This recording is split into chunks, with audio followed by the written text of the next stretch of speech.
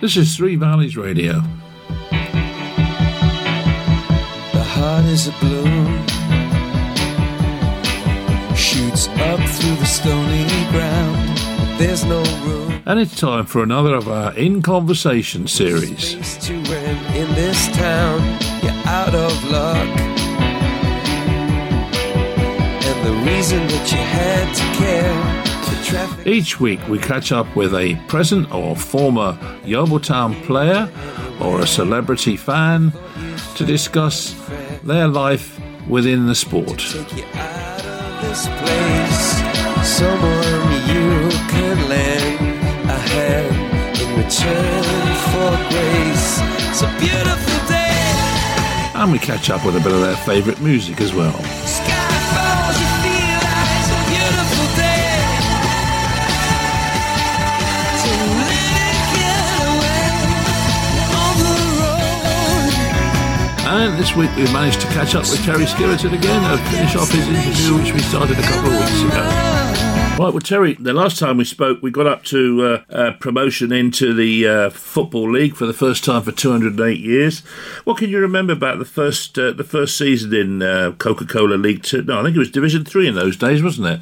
Yeah, it was a bit of a frustrating one for me because throughout that whole season, I didn't realise, but I played with a fracture in my foot. Right.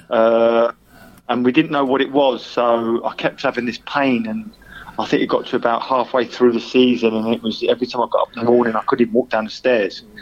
So, and for the life of me, we went and had scans and MRIs and X-ray, and then nothing was picking it up. And then I think it was at the end of that year when we got promoted. I went away, me, Darren, I think it was Lee Johnson as well. We got selected to play for the England non-league team. Yeah. And I remember they sent, and one of the physiotherapists there just said that it might be something to do with there's a thing on your foot called a talar dome. Right.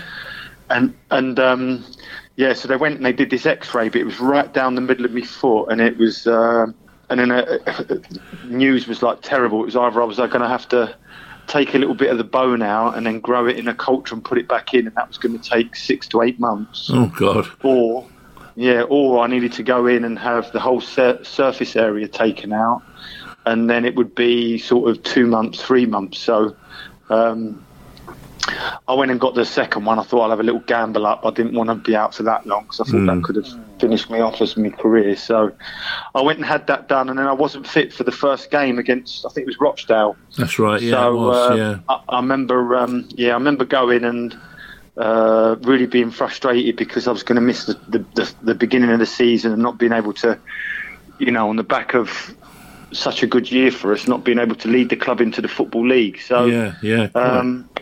So it was frustrating, especially that first bit. And then when I was trying to come back from the injury, it wasn't really working, and I was still playing whilst, just in pain all the time. So it was a bit of a rocky start, but we had a good second half of that season. I think I remember, did we miss out the playoffs by 1 point? I think, wasn't it? I think it was more goal difference from memory. Anyway, I remember. It was. I remember because it was a nightmare. The last game, I remember we played against Lincoln. That's right. We needed to score. Yeah. I think we needed to score 4 or 5 goals, and we went for it. And I always remember after the game, their supporters ran on the pitch. I think they'd been either in the playoffs. I think it was. Yeah. And one of their fans ran up and spat in Gavin Williams' face, so he was nearly fighting on the pitch. Yeah, and it was quite intimidating, really. There was you had hundreds of people running on, and they were getting up in your face, and I think Gav was trying to run after the fella and was trying to get hold of him and see if we could give him a couple of slice slaps, but he was coming off the pitch. So, but it was a frustrating year because I feel that if we'd have got things together a little bit earlier.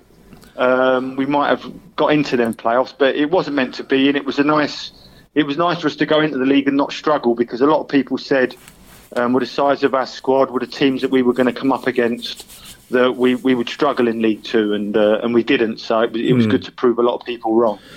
But then the next season, of course, we were champions, which was amazing, really. After just 1 year in the Football League, and we're suddenly champions of the league. What do you remember about that season? Yeah, I think, this is where, I think it was when Phil Jevons came in, didn't he, that year? So, the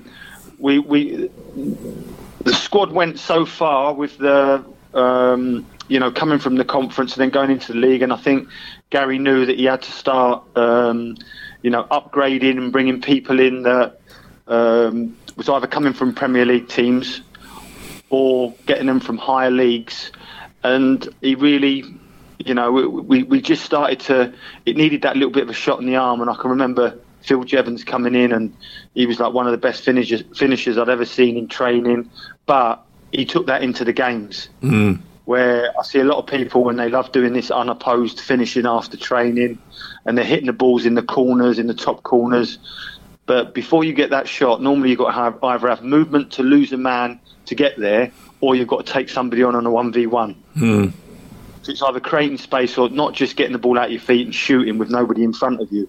And Phil Jevons was always working on the little movements to get away from defenders, facing them up and finding the bottom corners. And he was one of the people that put into practice that we did in training, and he would make sure that he got into them positions on a Saturday. And, I remember we had some really fantastic performances that year. I think, was it Oxford? I remember beating them. And I think Cambridge, we gave them a little bit of a hiding.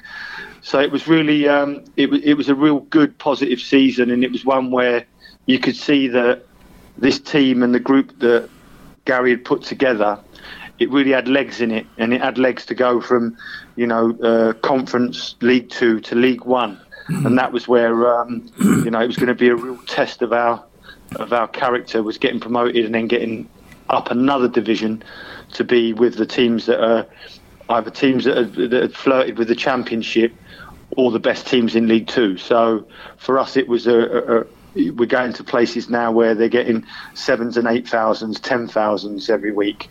So it was a big jump for us, but it was one that, the club could do with the safety of knowing that we was now going to become quite a force in the lower league. Now for another one of Terry's epic choice of music, and this time we've got Crazy Love by MJ Cole.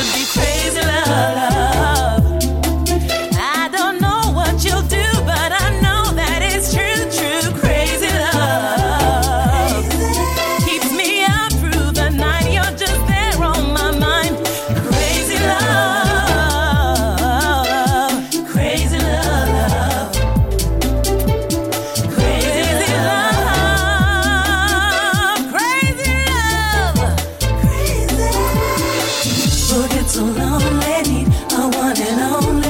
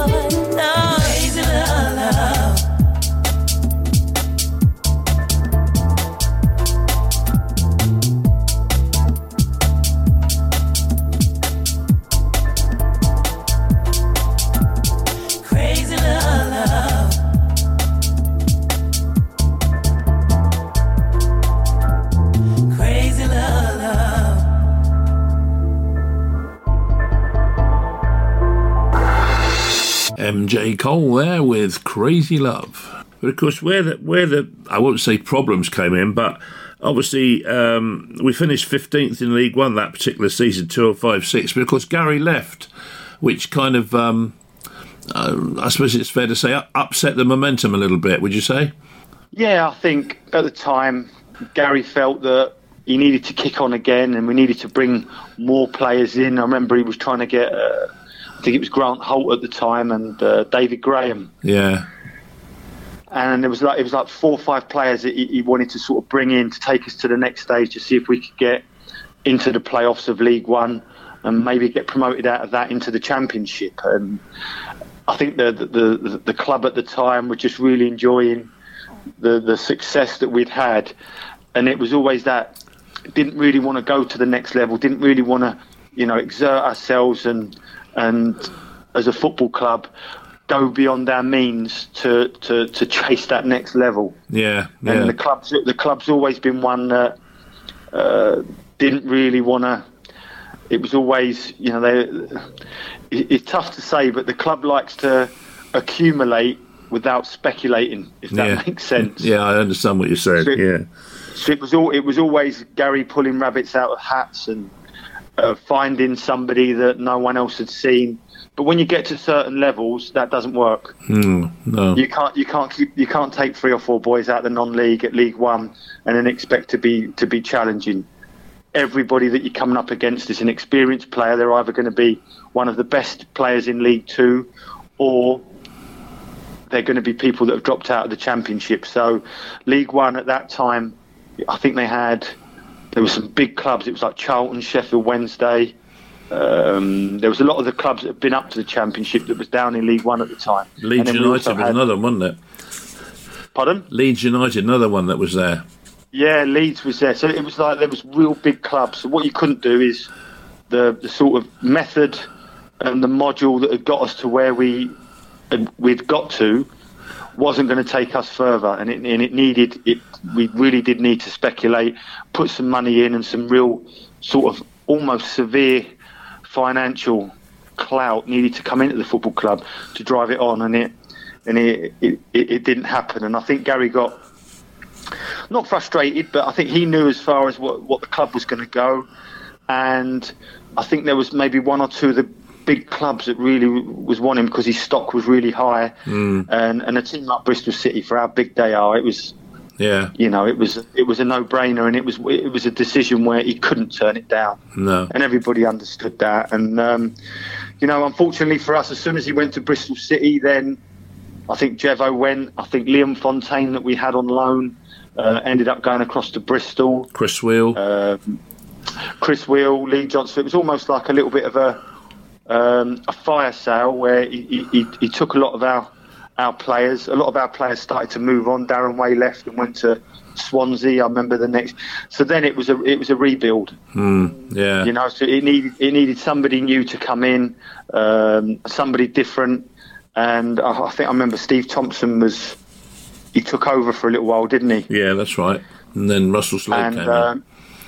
Yeah, but Steve done a great job and kept us up at the end of that year. I remember we played, I think it was Huddersfield away. Yeah, I remember. And we needed a result that game. And Phil Jevons scored the goal, I think, didn't he, from memory? Yeah, I think we drew, and we and it kept our safety. So Steve done a fantastic job in really picking up the reins and making sure that the club was a League One club, because I think with the wrong hands, we could have.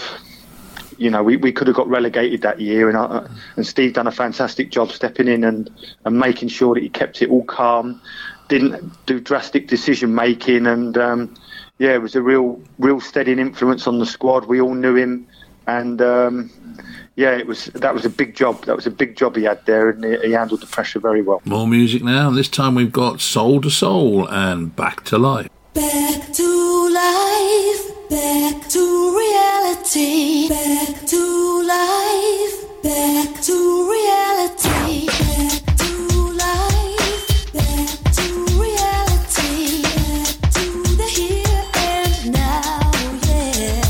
Show me how, decide what you want from me. Tell me maybe I could be there for you.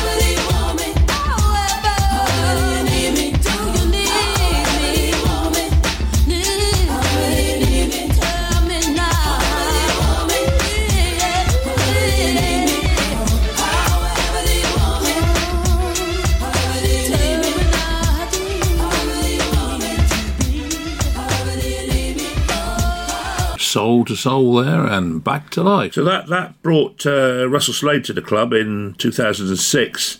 And, of course, that particular season we finished fifth and got in the playoffs and actually got to the playoff final.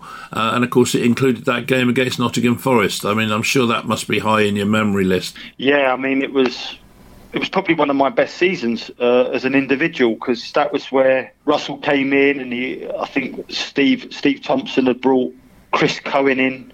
Yeah.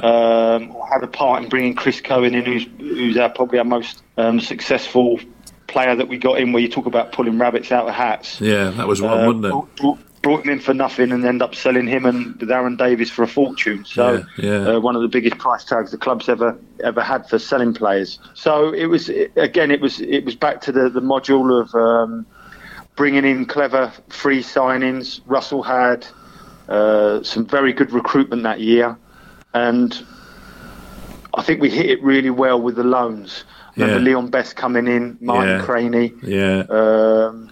And they came in at the right time. And we had, it was a good infrastructure that was already here at the football club. And it was one of them seasons when everything just seemed to, it seemed to gather a little bit of momentum. And I was always, really proud of that season right up until the end of it, because of, I got voted into the League One Team of the Year. So that was a highlight for me. Yeah, quite. But I remember we played Doncaster out, and we needed to do well to make sure that we was still in the playoffs, or in and around the playoffs. And I remember my groin was a little bit tight, and I remember playing in that game, and I shouldn't have played really, and I ended up tearing my groin, and it was just before the playoffs. Yeah. So it was on the back of having such a good season, it was a real disappointment for me that I would, go on to miss the playoffs, and unfortunately not be. Well, I was available for the final, but not deemed fit enough by the management team to participate. Which must have been a huge disappointment to you, I would imagine. A Wembley playoff final. That's something special, isn't it? Yeah, well, I'd wrote myself off, and the management team, along with the physio team at the time, was saying after we got through, because it was amazing. I mean, the second night away at Nottingham Forest, when we turned up and they were selling all the Wembley scarves and flags, and they thought they were there already. And it was just a magical night. I mean, it was one of the best performances I'd seen a Yeovil Town team. It is the best performance I've ever seen, to come from behind and end up scoring so many goals, and the calibre of the play and the goals. It was a joy to watch, and that was why I thought Scott Guyot and Terrell Forbes was immense at the back. Marcus Stewart was on fire that night, just showing you. I remember Andy Lindegaard putting in a world-class cross for Marcus Stewart to score. Lee Morris was just a constant threat. I think 5 or 6 of their players had cramp because we just ran them into the ground. Aaron Davis, Chris. You could just go through that whole team knowing that it was the best performance that I'd ever seen and ever been a part of, although I wasn't fit. But then after that game, as we were travelling back, the staff asked me to if I could be available for the final, and I just said, look, for me personally, if I'm not fit and I don't think I can start, then it was just, well, if you have this injection in your groin, which was, it was a dangerous thing to do, to get cortisone in a torn groin. They actually did say to me, look, if you do that, whether we're winning or losing, we're going to need you, so we'll bring you on. So I went down to Southampton, had this injection in 3 different parts of my groin, trained 3 days leading up to the final. I think I paid £500-600 for tickets for my family. And I think the biggest disappointment was that I didn't get on, after the season that I'd had to help them get there. And that was a real sort of bugbear of mine after my career. And, I don't think it was really the same after that. That next season, then it was, again, I don't think the budget really stretched to go for it. There was problems that year, and it wasn't quite the same with me and the staff after that. I felt a little bit let down when, you've gone there, your family's there. It was my only chance to actually be involved in a Wembley final as a player. Yeah. And then, to be told you're going to play and then you don't play, that was probably one of my lowest moments in football, even lower than, being released by football clubs, because you build your hopes up, you're involved in it, where I think before the game, if I just wouldn't have been involved, I could have handled that, but I didn't. And I always remember after that, I sort of, I'd let myself down. I think the next day I went out and, got into a little bit of trouble. I mean, it's quite well publicised. But it was on the back of probably one of my worst days in football. So, but you learn your lessons, don't you? Nobody comes through all of these things unscathed, and it was a lesson learned. And I think later on, I sort of made up for that experience being part of a management team that got to win there. But we'll probably come to that in a little while. Time for some more music now, and this time we've got With a Bit of Luck from DJ Luck and MC Neat. Ting boy. Ting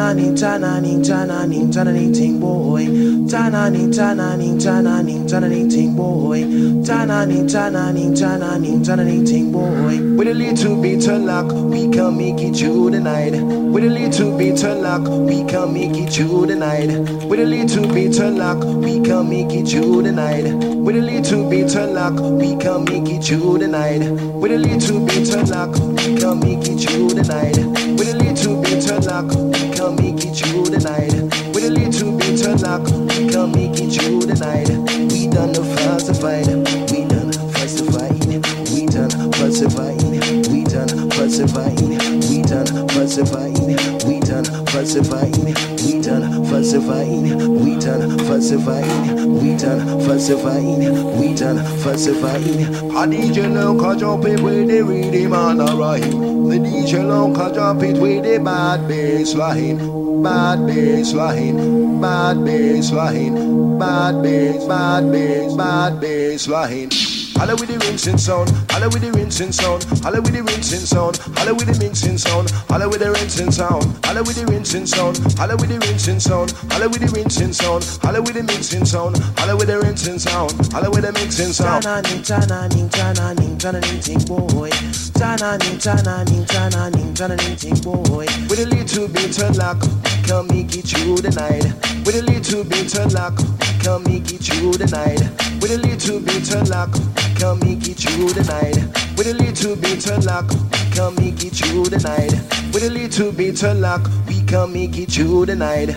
With a little bit of luck, we can make it through the night. With a little bit of luck, we can make it through the night. With a little bit of luck, we can make it through the night. With a little bit of luck, we can make it through the night. With a little bit of luck, we can make it through the night. With a little bit of luck, we can make it through the night. With a little bit of luck, we can make it through the night. Holla with the rinsing sound, holla with the rinsing sound, holla with the rinsing sound, holla with the mixing sound, holla with the rinsing sound, holla with the rinsing sound, holla with the rinsing sound, holla with the rinsing sound, holla with the mixing sound, holla with the rinsing sound, holla with the mixing, holla with the rinsing sound, holla with the rinsing sound, holla with the rinsing sound, holla with the mixing sound, holla with the rinsing sound, holla with the rinsing sound, holla with the rinsing sound, holla with the rinsing sound, holla with the mixing sound, holla with the rinsing sound, holla with the mixing sound.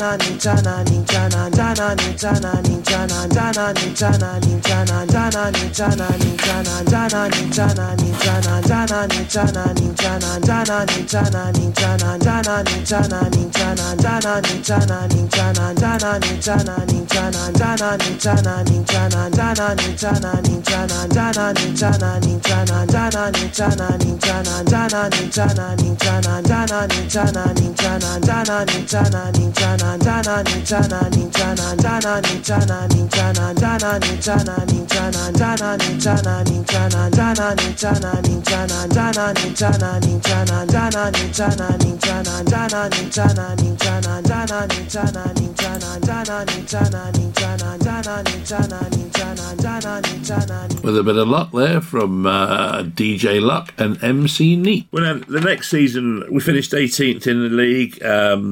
Obviously, I suppose it was an achievement to make sure we stayed in the league, but, not the greatest season. And then the following year, you suddenly ended up as manager at the club. I mean, that must have been a bit of a thrill for you, wasn't it? There wasn't a thrill, no. If I'm perfectly honest with you, it was a scenario that was. I think Russell was struggling. It'd just been on the back of a really good run, to be fair. I think it got a little bit stressed between the ball upstairs. Yeah. Again, it was that thing where I think, as a manager, you're always trying to push the ball to try and gain more finances to help get yourselves out of problems and out of trouble, and.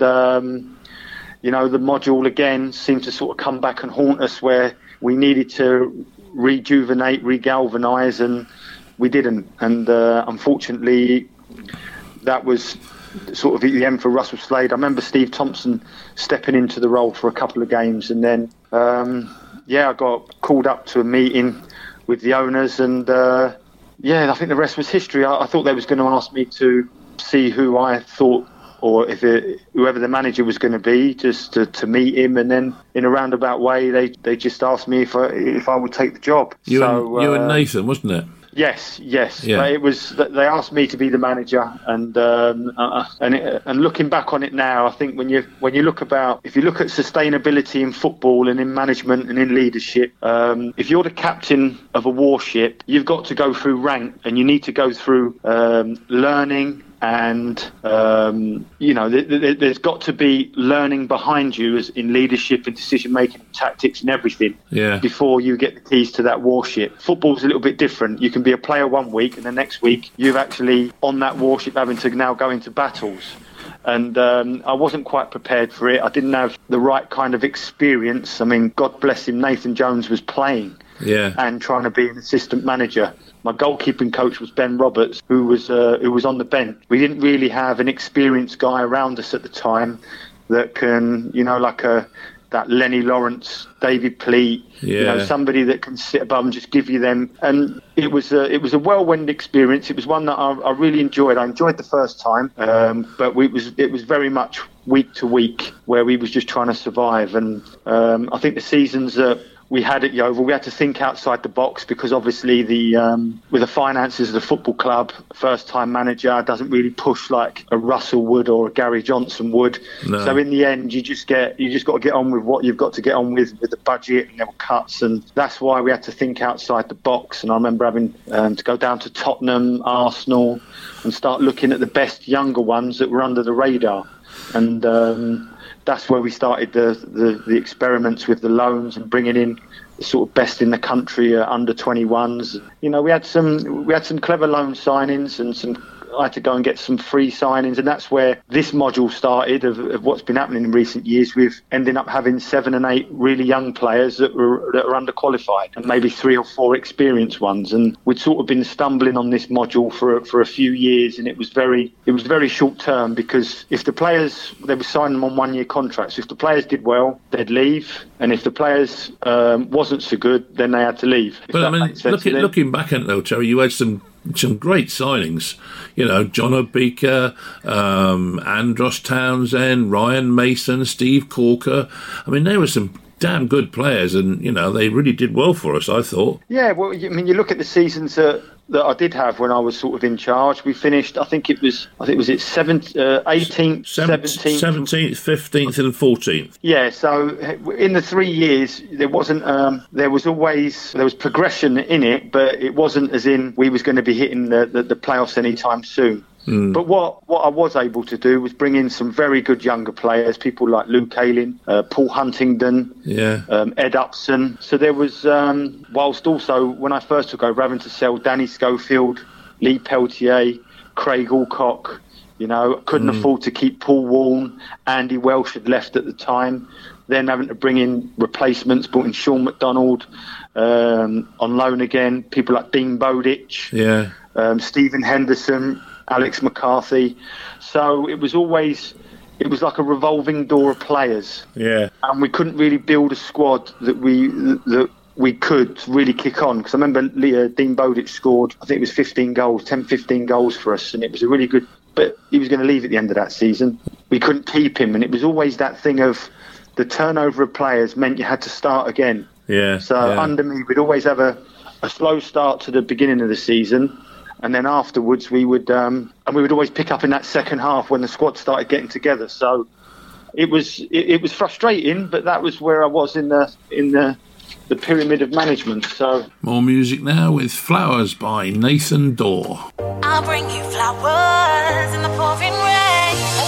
From this day until the day we throw it all away. Let's talk about it, 'cause I can't go without it. Your love, it means so much to me. Can't you see? Right here I'll always be. And by the way, did I say that I am here to stay? Right here beside you, I will never deny you my love. You're everything to me, can't you see? I'll give it to you unselfishly, because I need you so. Oh baby, and I will never ever let you go. I'll bring you flowers in the pouring rain. Living without you is driving me insane. I'll bring you flowers, they'll make your day. Those tears you cry, I'll dry them all away, away. I'll bring you flowers in the pouring rain. Living without you is driving me insane. I'll bring you flowers, they'll make your day. Those tears you cry, I'll dry them all away, away.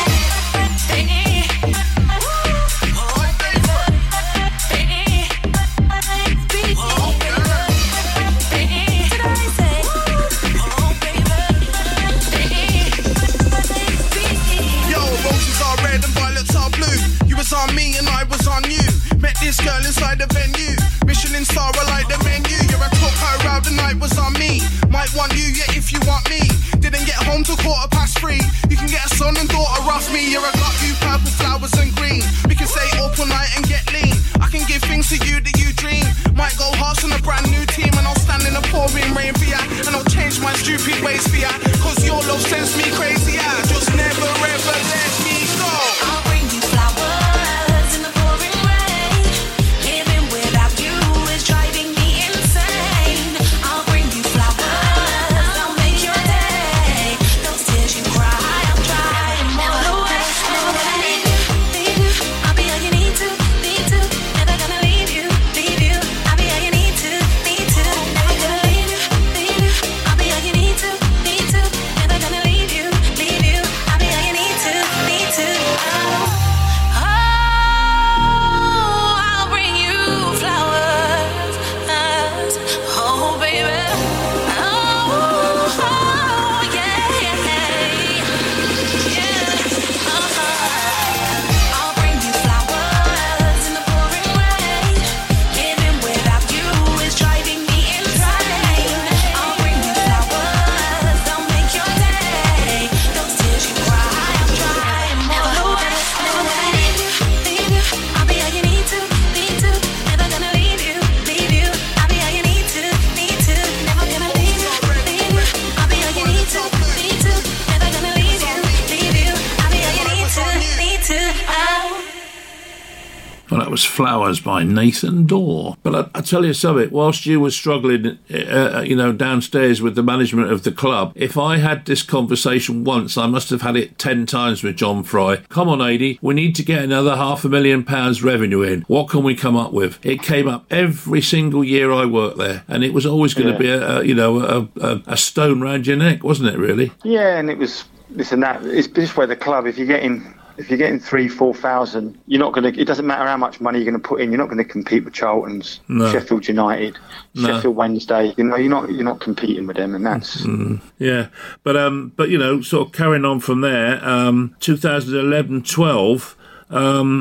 Suddenly at Christmas time, all things changed again, and Gary Johnson's back on the scene. Yeah, well, I think after a lot of self-reflection, I realised that I think we had a slow start to the season. I was close on. I think it was a month shy of 3 years. It was about 160 games that I'd done. Yeah. And I think Gary came down to watch a game, and obviously he was chatting with the owners, and they wanted to try and bring that experience back.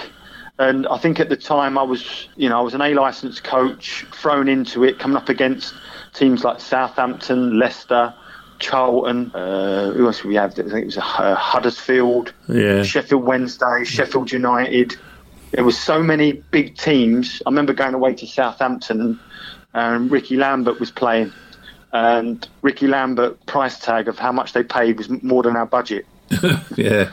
And then I remember coming on the way back, and I was getting pelters because we hadn't got a result against Southampton away. So it was almost coming to a little bit of a. It was coming to an end. The supporters was wanting something new. They was wanting change, and I remember getting having a meeting with the chairman, and him saying that they'd been speaking to Gary, and they'd offered him the role, but Gary said he wouldn't come unless I stayed and been a part of staff of working with him, and would I go and see Gary? So I went and met Gary in a hotel. It was a Holiday Inn in Taunton. I remember we sat there for about 8 hours, and we just talked about everything, where I'd got to, how ready I thought I was for management, how I could evolve, how I could develop without maybe being right on the front line. Yeah. And I was only 3 years into my coaching and management journey, which was right at the start. And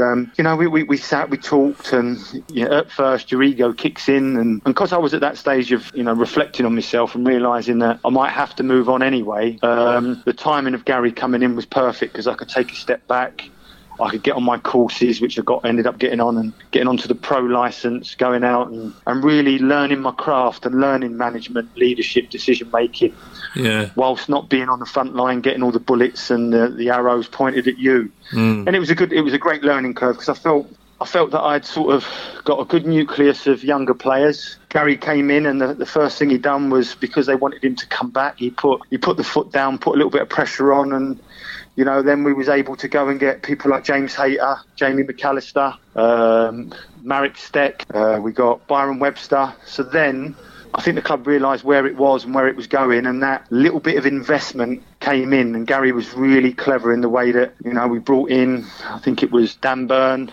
Mm-hmm. Remember me and Gary going to Brentford. We was playing against Carlisle. And we went and watched them. Out of the game, we both really liked Paddy Madden, who was... Yeah, he had a sort of air. He had an air about him, and the way that he chased people down, the way that he ran. They actually got beat. Carlisle got beat. I think it was 4-1 that night by Brentford, and Brentford was on fire. Paddy hardly got a touch, but he just reminded us both of Adam Stansfield in the way that he would run after the ball and his infectious enthusiasm. I think he had maybe 1 or 2 chances that he created for himself. So we ended up doing the deal to take him. I think it might have been the week after. Yeah, and then we didn't look back. That whole sort of second half of that next season, it was just it was just one of them things where everything sort of took shape, everything came together, and it was definitely up there with the highlight of my career, being involved in that year. More music now, and this one's called 21 Seconds, and it's from So Solid Crew. Ha ha ha! What you laughing at?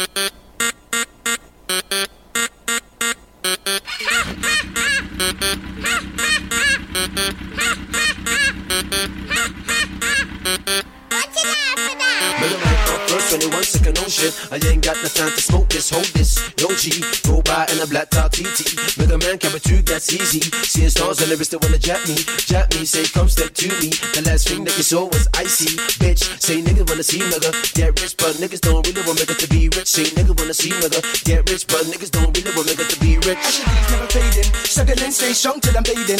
B8 to the D's never phasing. I run into my enemies and we're racing.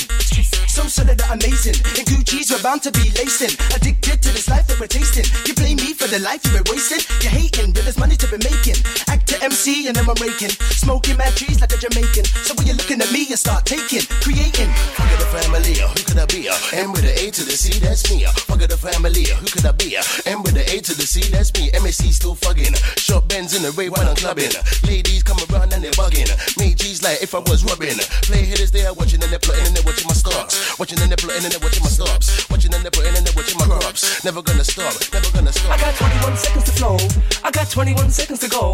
Cause if you like me, let me know. Let me in the studio. I got 21 seconds before I got to go. Did you see me in the video? Oh no. Did you see me in the video? Oh no. So if you like me, let me know. Let me in the studio. I got 21 seconds before I got to go. Did you see me on the video? Oh no. Did you see me on the video? Oh no. So if you like me, let me know. Let me in the studio. I got 21 seconds before I got to go. 21 seconds.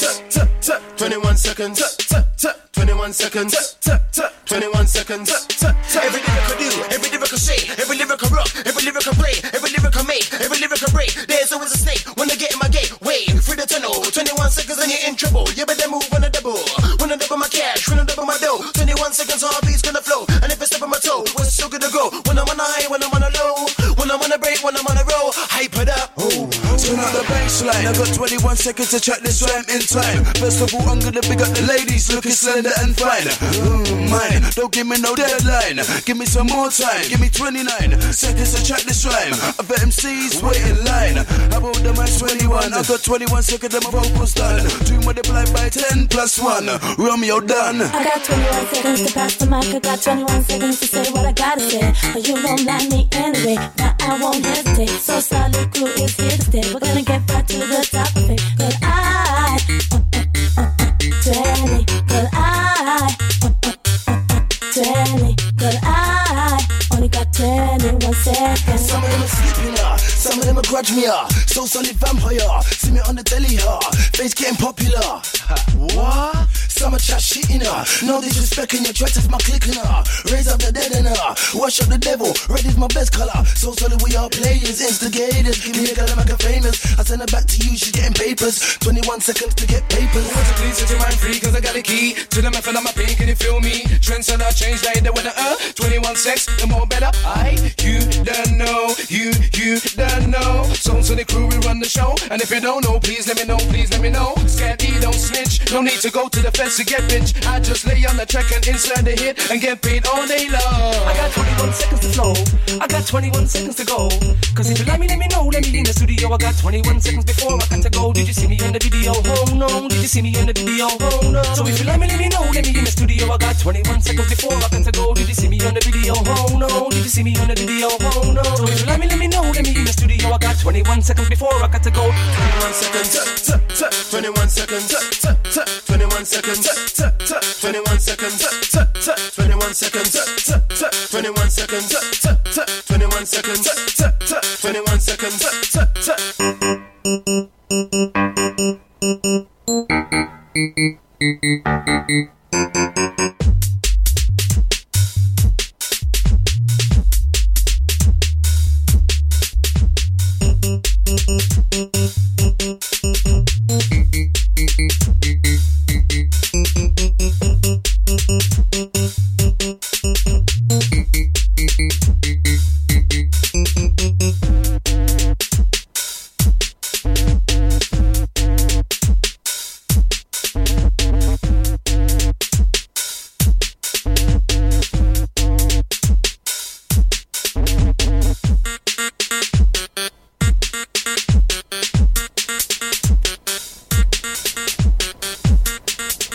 So Solid Crew there in 21 seconds. And of course, not only was it up there, but we got to the playoff final again. Yeah, I mean, it was. I think people don't realise, but the work that went into the semi-finals, us going, we was away to Sheffield United. Yeah. And I remember Ed Upson let a man go afterwards, and all I would say is that it would the video after the game. I think that Stuart Housley had to cut the footage because Gary Johnson nearly killed Ed Upson afterwards. I think if he'd have had a gun or something, Ed Upson would have been dead. So it was. I remember we had a doctor. I think it was a female doctor. She had to jog out of the changing room because it got very, very heated. Yeah. But Gary was very clever at using that because he used that in the second game for Ed to make up for it, and in the end, Ed ended up getting an assist and the winning goal. So it was clever. But special mentions got to go to I've not mentioned so far along this, but. and he probably isn't the sort of flavour of people's lip at the moment, but was Darren Way. The work that he done behind the scenes with the analysis leading up to it, and the amount of hours that he put in and the detail that he put in. I mean, he was working 24 hours a day just to give us the best information that Gary and myself could use going into the games, and it was a real sort of collaborative effort from all of that staff to get us through. And then in the final, it just went up another notch. We went into the detail of where we would sit, how we would walk out, what order we'd walk out in the final. The build-up. We went to QPR, then we went to Chelsea, so that the lads had a surrounding behind it. And the work I think the three of us did, the motivational side from Gary, Darren with working out. I remember the morning we got up before we did the set plays, and we was going through how they set up. They marked zonally. Yeah, and we did the work we did that afternoon. I think it's on the DVD. If you actually look at the work that went in with Darren with the analysis, me and Gary actually taking the session, putting the players into the place, and we actually won the game off of that, where Uwe Rosler, coming from a different country, Germany, really believed in the zonal defence, marking at corners, and we exploited it with Dan Burn at the far post that ended up with Adam Forshaw, that then he nods the ball down, and even to this day James Ater says he got a little touch on it. Yeah, well, I've looked at the video myself and it's so hard to tell. It does look like he did, to be fair, but I don't know. I wasn't actually out on the pitch. The work that went into that was... There was no stone left unturned, and the whole build-up to that final was, something that will stay with me for the rest of my life, and it will be hard, from now on in a management capacity to be involved in something, because Brentford had 4 or 5 times our budget. Yeah. And on that day, it just felt like we were going to win, and at Yeovil we've had that a few times before, and I think throughout Gary's really long career in football and everything that he's achieved, I think that topped everything, even getting promoted into the Football League. I think all the work he'd done with Bristol City, even with Torquay, I feel that year, it culminated in him getting Manager of the Year, and that was and Eddie Howard won it with Bournemouth at a canter. So it shows you how all the other managers felt that he'd done that season as well, and it just shows how humble he is. He gets up and thanked me and Darren for all the hard work that we'd done, and the owners, and he didn't just get up there and take the credit himself. He did share it out with his staff, and I remember we went out for a meal after the LMA Awards, and he bought us all a nice steak, so me and Darren had to save up to buy him some champagne back. Terry's final choice now is I'm not sure whether it's Battle by Wookie or Wookie by Battle, but there we go, it's one or the other.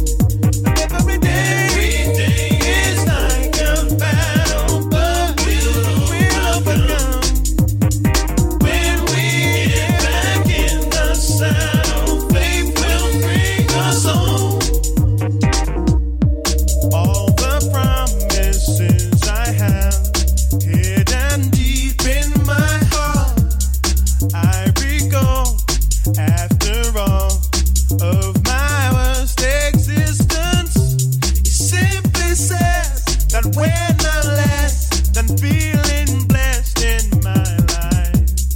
He will send the word I need to restore contentment. I can always rely on my faith to get by.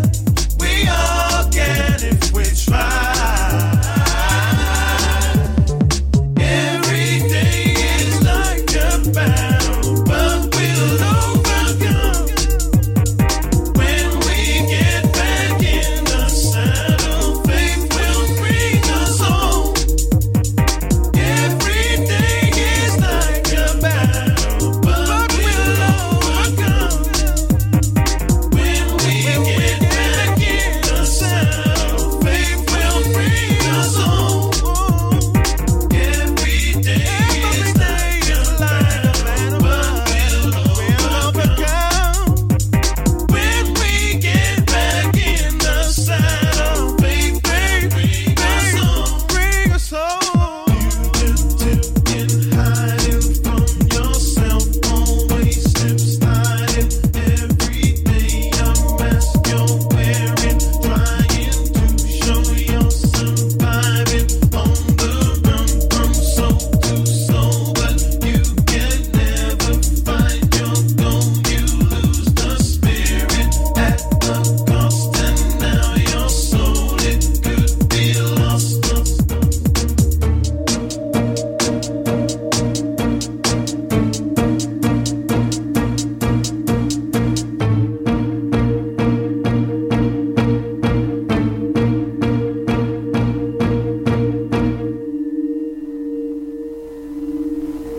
So, when you've been in football for a long time at that point, could you have ever really believed that you would be part of a team that actually made it into the Championship with Yeovil? Yeah, I mean, yes, because that's always been the aim. I think the aim was always for me as a player, first of all, was to get to the Premier League. Yeah. So, I mean, I'm very lucky. I mean, there's not many clubs that go from the conference and then get to one league away from the Premier League, and to be able to see every part of the journey.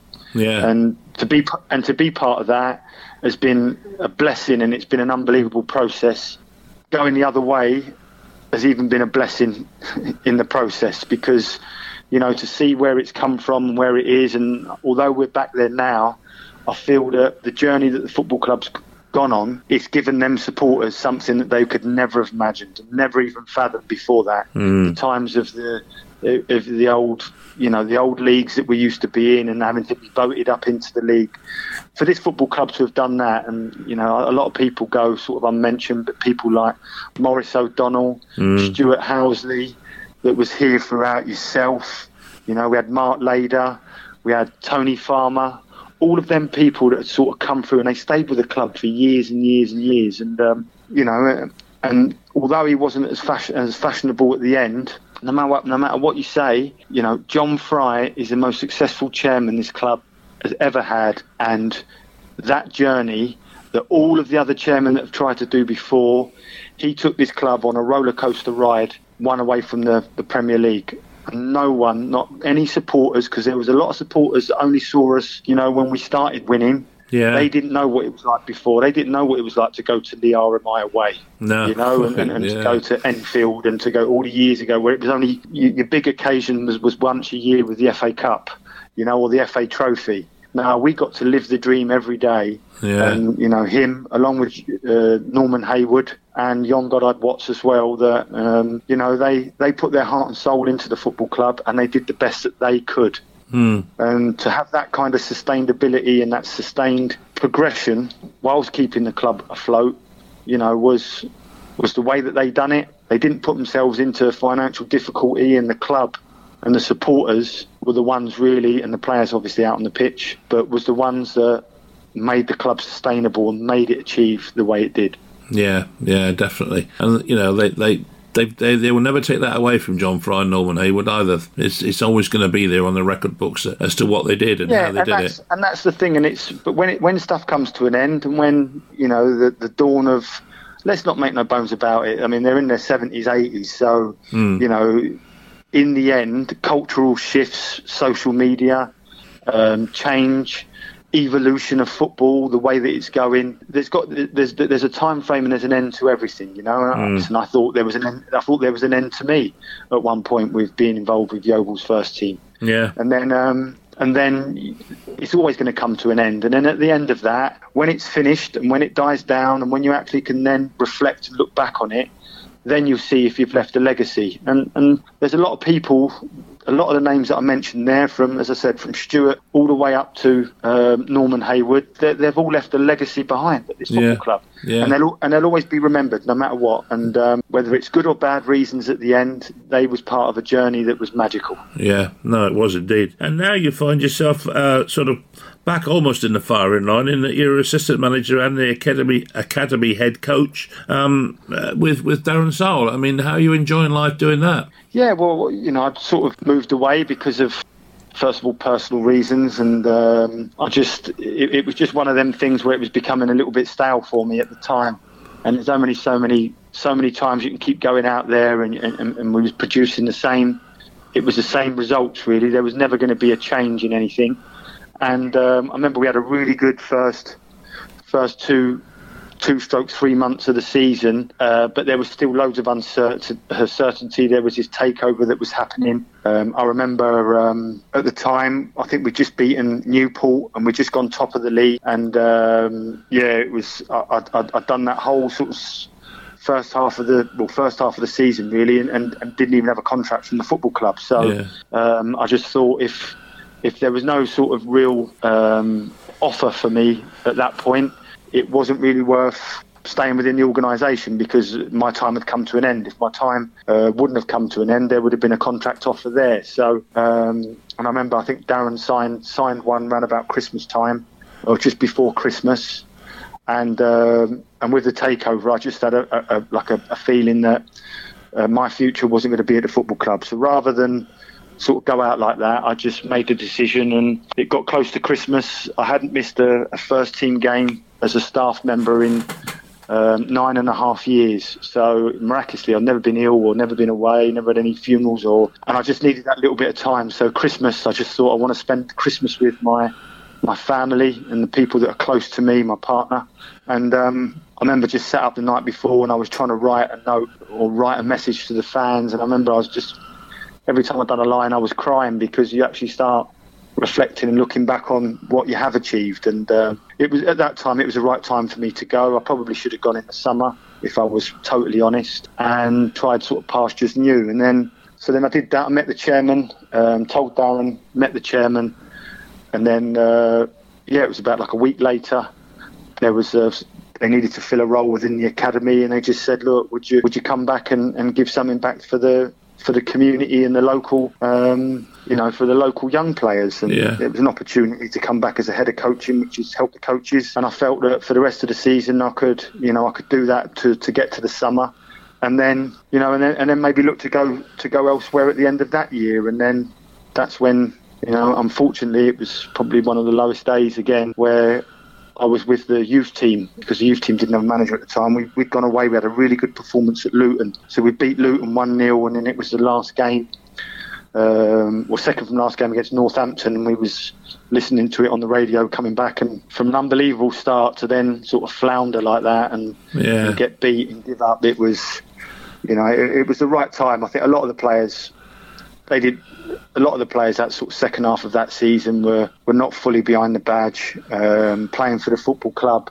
and it was almost like survival mode. And one of the most disappointing things was to see how the club had become. Absolutely, it wasn't from me being involved right up until sort of Darren left.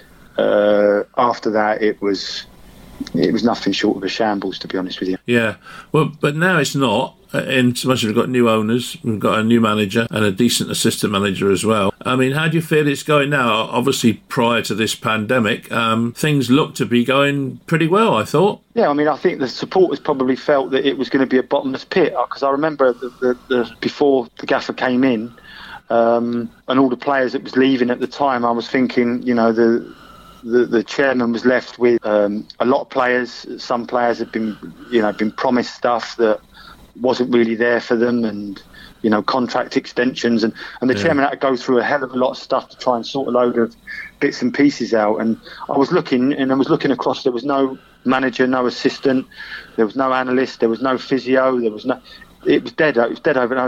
And I think the supporters felt that, and I felt that. I'm thinking, whoever's going to come in now has got probably the biggest job, the biggest rebuilding job that Yeovil Town will ever face. Yeah.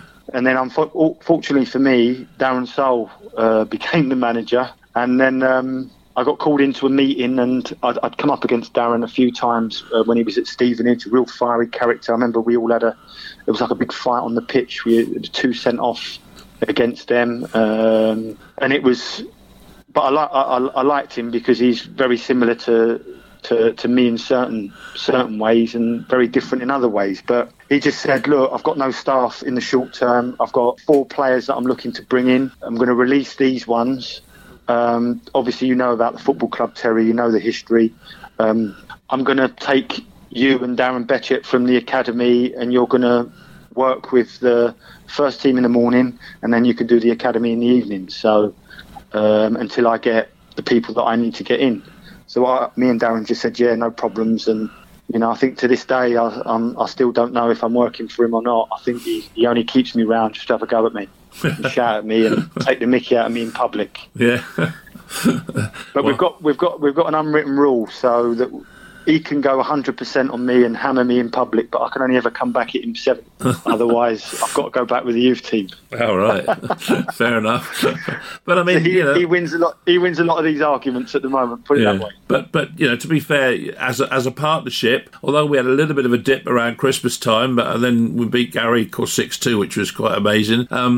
But basically, the win at Dover, I think we beat Wrexham as well, and things were beginning to sort of look as though we were going to come again. We were in 3rd or 4th place and in a good position, really. But now, who knows what's going to happen? Yeah, I think the way that he came in, he had a very clear vision of what he was trying to bring to the football club. His recruitment was unbelievable. A lot of the players that we was trying to chase before, somehow he got to this football club. I still don't know how he done it to this day. But bringing in people like Luke Wilkinson, Lee Collins, Reece Murphy, keeping, when we're lucky enough to keep people like Nelson, and that all could have gone. Yeah. Craig Alcott, Carl Dickinson, and bringing in a real wealth of experience. Not all at the... I feel we would have been at the top of the league if we'd have had them all in at pre-season. Yeah. But because we started 2 months late, I remember us playing at Barnet and the team looked nothing like how it looked for that second half of the season. Yeah. And I really felt if the gaffer would have recruited them, the team that we've got now, we'd have been top of the league. Yeah, yeah. But we didn't. We had a little blip with some injuries and people coming out, but then... he sort of spiked it up again and made sure that we was firing on all cylinders. And, we were just coming into that little bit of form. And, the way that he works, when we turn up, it's full on. Yeah. And everyone, kicking lumps out of each other. And we've got some good characters and some people that they hate losing more than they like winning. And I always found that was very similar to myself. When I won a game, I wouldn't bother about the game after that, but when I lost, it sits on me for 2 or 3 days, a week afterwards. Yeah. And we've got a lot of players, people like Charlie Lee Collins, they're real sort of harsh, bad losers. Yeah. And that's what we've been missing in recent years, them types of characters. So, we've gone sort of full circle now, and yet the Yeovil Town adventure for Terry Skiverton carries on. I mean, can you see it carrying on forever? No. No, I can't. But listen, all I can say is that I really enjoy working for the gaffer. Listen, I've enjoyed working for every manager that's been at this football club. But for me to come back and for the club to be in the position that it is, for there to have been someone that's actually caught the ball, because this club could have struggled. I remember Leyton Orient first coming into the conference, and Steve Davis coming in, and I remember they were flirting with relegation before, God rest his soul, Justin Edinburgh took over. Yeah. And this could have been a horror story if it was put into the wrong hands. And I felt, it was one of the last decisions I think the chairman, John Fry, had made. And with Scott coming in, I think that transition of manager was vitally important. Yeah. And with the new chairman Scott Priestnall coming in and his vision of how he wants the club to move forward, it just brought a whole new impetus with the supporters. I remember the chairman's first game, Scott's first game, which was Solihull away, and the anticipation of the supporters and the crowd and Luke Wilkinson going in goal for the last 10, that sort of galvanised us and galvanised the football club. And the club's wanted change for, I would say the last 4 or 5 years. And, 3 or 4 years, the club's wanted change throughout, from top to bottom. And a lot of people have been very vocal on that. And the club's got that now. And now there's no excuses from outside influences, other people, apart from getting behind the new vision, getting behind, with belief that we can win things again. And the journey's got to start again. That's the way that we're looking at it. And the manager hasn't come here for a holiday. He's a worker, and he grafts, and he'll be here all morning, all afternoon, and all night. He's with the academy. So, football's his life, and he wants to win. And I know that the owner wants to win as well. And that is, when you've got that kind of team that's behind the scenes, that really does drive everything else within the football club. Well, look, Terry, thanks very, very much for being so frank and so honest. And it's been quite emotional for me at times when we talk about all these things. And I'd like to say I've worked with you for 15, 20 years. I don't know, it's a long time, and it's always been a pleasure working with you. And it's been great doing this interview for the radio this afternoon. So thanks very much for that, mate. Really appreciate it. No problem. Cheers, H. Top man. Thanks, Terry.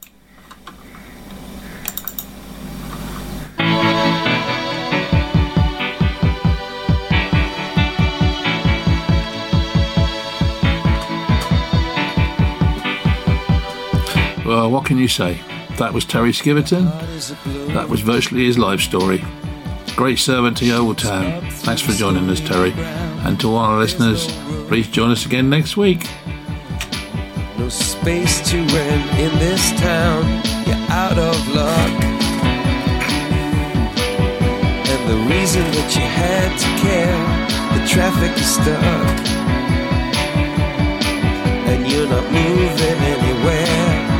You thought you found a friend to take you out of this place, someone you can lend a hand in return for grace. So